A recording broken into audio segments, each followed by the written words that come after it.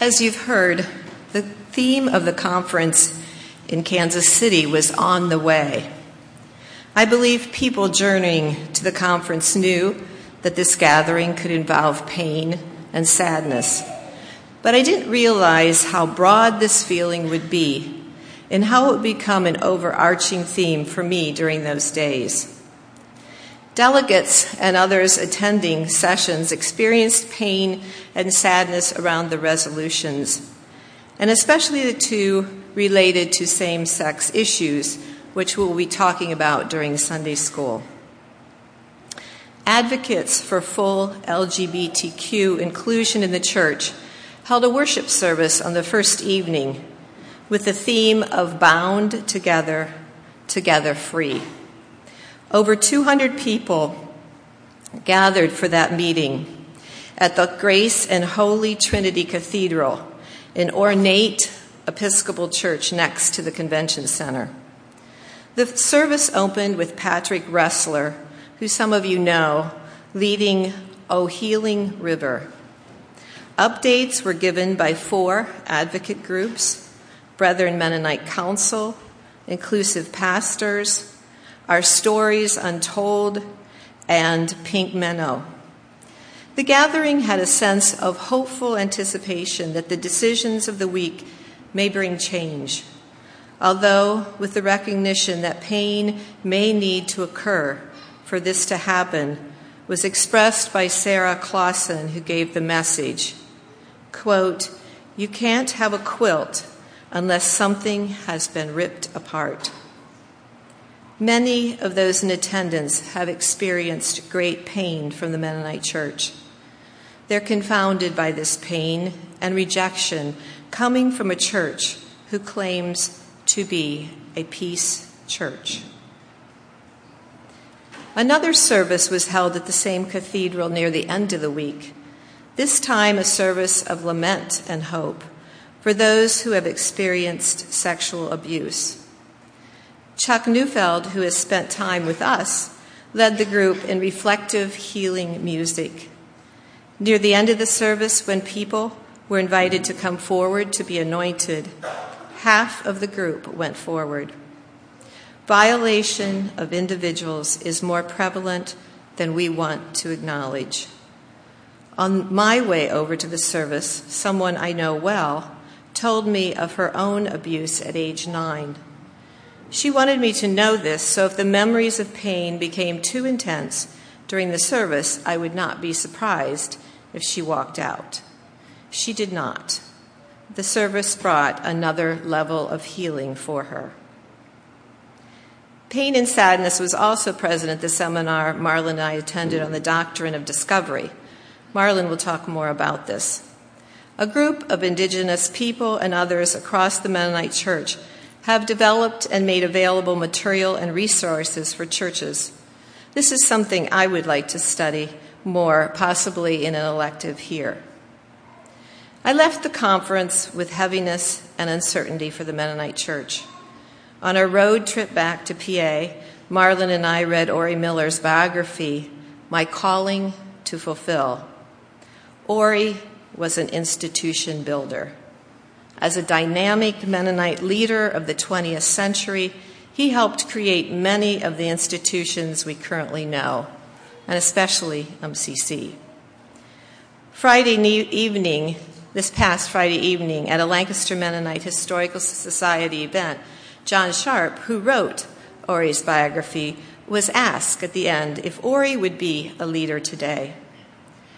John replied that he was certain he would be, but in a different way.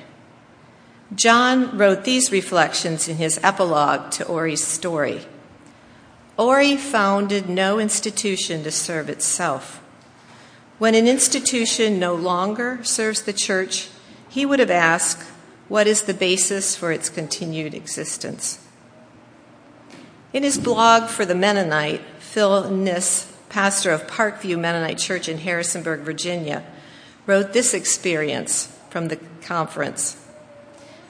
Quote, "Structures we built in the past may need to be renovated or partially dismantled. we may need to construct something altogether new to support the vital church-to-church and disciple-to-disciple relationships I know are possible." Unquote. My prayer for us here at East Chestnut Street is that we envision a church that the next generation can embrace, a church of peace for all.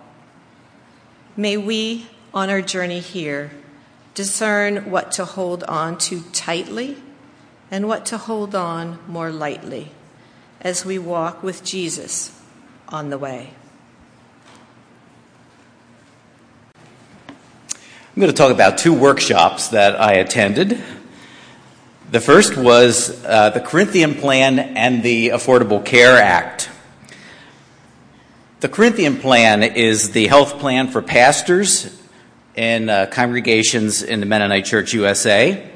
The Corinthian Plan's name emerges from verses in 2 Corinthians chapters 8 and 9, where the newly emerging congregations in Corinth is encouraged to practice sharing with each other. So the Corinthian Plan, which is a health plan, continues in its mission to provide access to affordable group health coverage for eligible congregations. The plan is built on the idea that wealthier churches will contribute to a subsidy fund that makes it possible for less wealthy churches to pay less. So in 2014, there were 400 congregations participating in the Corinthian Plan, covering about 976 people. And that same number has continued into 2015. The Corinthian Plan has added some valuable wellness incentives, coaching, and other resources. And at the same time, as you know, the Affordable Care Act and the insurance marketplace is also in its second year of implementing a federal health care program.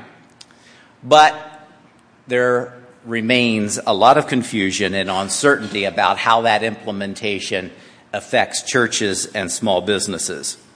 So the Corinthian Plan continues to be vital, providing subsidies to less wealthy congregations and good health care to many pastors.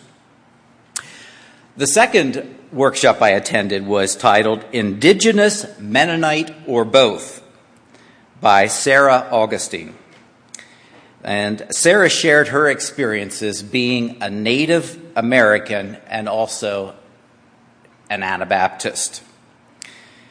This was one of several workshops on the referencing the topic doctrine of discovery. Now here's a warning. When you first hear about the doctrine of discovery, it can lead to skepticism, to defensiveness, indifference, anger, depression, but possibly understanding and hope. Sarah began by asking us each to think about who lived on the land where we currently have our homes and our apartments and our gardens. Who were those people? What were they called?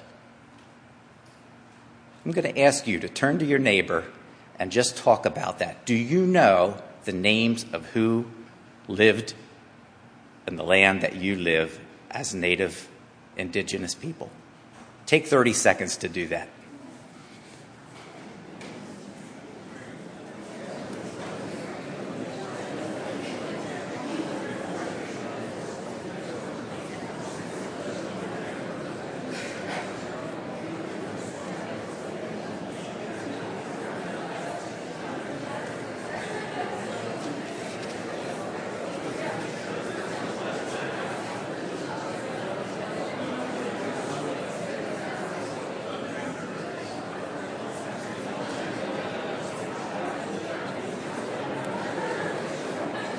Now, she allowed this to go on. She asked other questions about what we've learned from each other. She asked, "Do you know where these people went? How many were there? And are there any descendants of these people still living today?" It's estimated that there were 95 million indigenous people living in North America when the first Europeans arrived. But after the United States extermination, they were down to about 1 million. So this seminar challenges our assumptions about discovering land and what it meant for Mennonites especially to acquire land in North America. See, for centuries, Mennonites in Europe were known as good farmers, building up the land, using crop rotation. Governments in Europe welcomed and encouraged them to settle newly acquired lands. And John Sharp, writing in Ori Miller's biography, talks about Mennonites and Amish following very closely after the U.S. military deported Chief Shipshewana and his Potawatomi people out of what's now known as northern Indiana. And this included Ori Miller's family. And then Sharp goes on to say that today 1 million tourists annually visit the tiny town of Shipshewana, named for the Potawatomi chief. They visit not to remember his people, but to see the Amish who now live there. This taking of land is known as the doctrine of discovery, and it was justified by the church in the 15th and 16th century through papal decrees. They were called papal bulls. And they sanctioned Christian enslavement and power over non-Christians. These papal bulls gave Christian explorers the right to lay claim to any land that was not inhabited by Christians, as it was then available to be discovered. And if its inhabitants could be converted, they might be spared, but if not, they would be enslaved or killed. And Scripture was used to support this taking of land. This idea continued into North America as Mennonites, also wanting to make a better life for themselves, join in the settlement of the New World. And they join in the westward migration into other states as we know today. So the idea that if you are Christian, you have the right, the legal right, to take the property of a non-Christian. That's the doctrine of discovery. For Mennonites and Amish, it made sense. If the land was vacant or if it was underutilized, they could make better use of it by farming it. So it's not a surprise to find stories of Amish and Mennonites settling land that was forcibly taken from the native people. Mennonites also joined in the assimilation efforts of native people by starting Indian boarding schools, taking children from their families in an effort to destroy the native culture and the native way of life. And today we see this doctrine's modern influence reemerging recently in the debate about racism and the exploitation of Native American sports mascots. It's justified efforts to eliminate indigenous languages, practices, and worldviews. And today it continues to affect Native American sovereignty and treaty obligations. So what do we think about this land, this idea that some people have the right to take land away from others? Visiting this past is difficult, and sometimes we don't want to face the pain and suffering and shame. We don't have answers, but we are challenged to be people of peace and justice. We want to act righteously, which means to put things right. It is good to accept that this was wrong and that we now need to deal with those consequences of those actions. Now, we don't want the doctrine of discovery to be paralyzing, but rather we want to use this knowledge and the privilege that we have to stand beside others, to go along with those who are still struggling with being dispossessed of resources, dispossessed of opportunities, and dispossessed of human rights.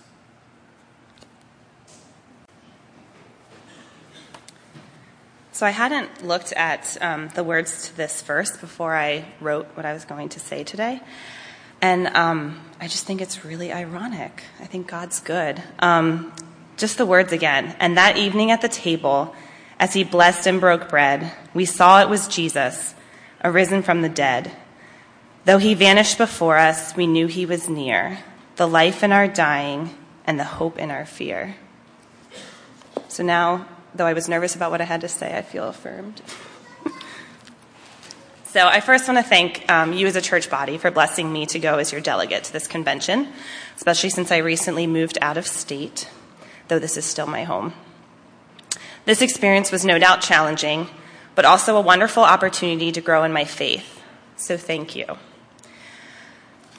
There's a really good chance I'm going to cry too, but it wouldn't be a true reflection of my week if I didn't, because there was a lot of that. I just feel challenged today to fully express myself and my experiences in my own voice, because I've engaged in numerous rich conversations, both at convention and after, that have me working to decipher between my own thoughts and impressions and those of others. And I'm sure some of you have experienced that, maybe not having been there and read the blogs or seen the posts, and really just trying to figure out where your thoughts are too. So today's reflection may include both my original thoughts and those of others I love and respect who have walked this journey with me over the past weeks. I invite you during this reflection to sit down at my table. We gather as a part of the Church of Jesus Christ, one body with many members, a holy temple, a spiritual house, with Jesus Christ as our foundation. This was a section of the reading from our first session as delegates. In the time following the convention, I've spent time reflecting on the difficult task of holding a business meeting and a church service at the same time. This is just one of the examples of the tensions held during our week in Kansas City. I went into this experience apprehensive. I feared what the church may look like at the end, but mostly I feared how we would interact with and treat one another throughout. And I will be honest that at times I saw glimpses of these fears realized. But my saving grace was Table 72, my community for the week. And I believe you saw a picture of us too. I even would often slip when in conversation with others and refer to them as my church. Like, oh yeah, my church was talking. Table 72. Deborah, Bob, Marilyn, Mel, Bill, Sue Ann, George, and later in the week, Boy. They gave me hope for what the church can be in the midst of tension. Through the first resolutions voted on, Faithful Witness Amidst Endless War and Israel-Palestine, we shared openly and gracefully with one another. Each of us fell into some natural roles as we became more comfortable. George asked the probing questions, challenging us to go deeper. Marilyn, our table leader, was a natural servant, allowing all others to speak before taking the talking stone and sharing her thoughts on the topic. Deborah, a seminary student, shared her non-ethnic Mennonite perspective, helping to round out the discussion. Bill brought comic relief at the perfect moments, and Bob provided snacks, a much-needed gift during these meetings. The ability for us to create community was made possible by each person's willingness to come to the table with open minds and hearts, truly believing that each person came with the best of intentions. I felt that we lived out what we had covenanted together during our first meeting: to assume the best intentions of all persons who participate at this table and in this assembly, to pray for one another and the assembly leaders, to be patient and kind, to speak honestly and directly, to practice humility and be willing to change or be corrected, to listen actively and carefully, to respect the views of those who may not agree with the majority, to respect the wisdom of the greater assembly and of those at our assigned tables. The commitment to this covenant was demonstrated as we listened to Mel share that his conference may consider leaving MCUSA if the forbearance resolution passed, and when Bill and Deborah embraced after a session in which they shared opposing views. Several of us had very emotional reactions, myself included, to the demonstration by a young woman from the LGBTQ community on Thursday morning that seemed to intensify an already anxious environment. We listened with grace and understanding as several of the members put words to the emotions they expressed in reaction to this at the prompting of George's genuine questions. Building community takes work, hard work, but the result can be a beautiful demonstration of differences laced with grace, when all participants are willing to acknowledge their fear and surrender their need for certainty. Dale Schrag spoke at the Friday morning service reflecting on the story from Luke 24. Certitude, or absolute certainty, is a common thing in our society. He challenged us by stating that certitude is an impediment to genuine hospitality. It's close to claiming God-like omniscience. We are not God. We cannot go with absolute certainty, he stated. He went on to say, perhaps uncertainty is a gift of grace. I felt most compelled when he asked, if everyone on all sides of divisive issues admitted uncertainty, how would things be different? Following his message, we had a service of anointing. And typically at these types of services, I'm really quick to participate, often becoming emotional, wanting so badly to be healed from whatever it is that ails me. But this time was different. I sat there grieving for the church I love.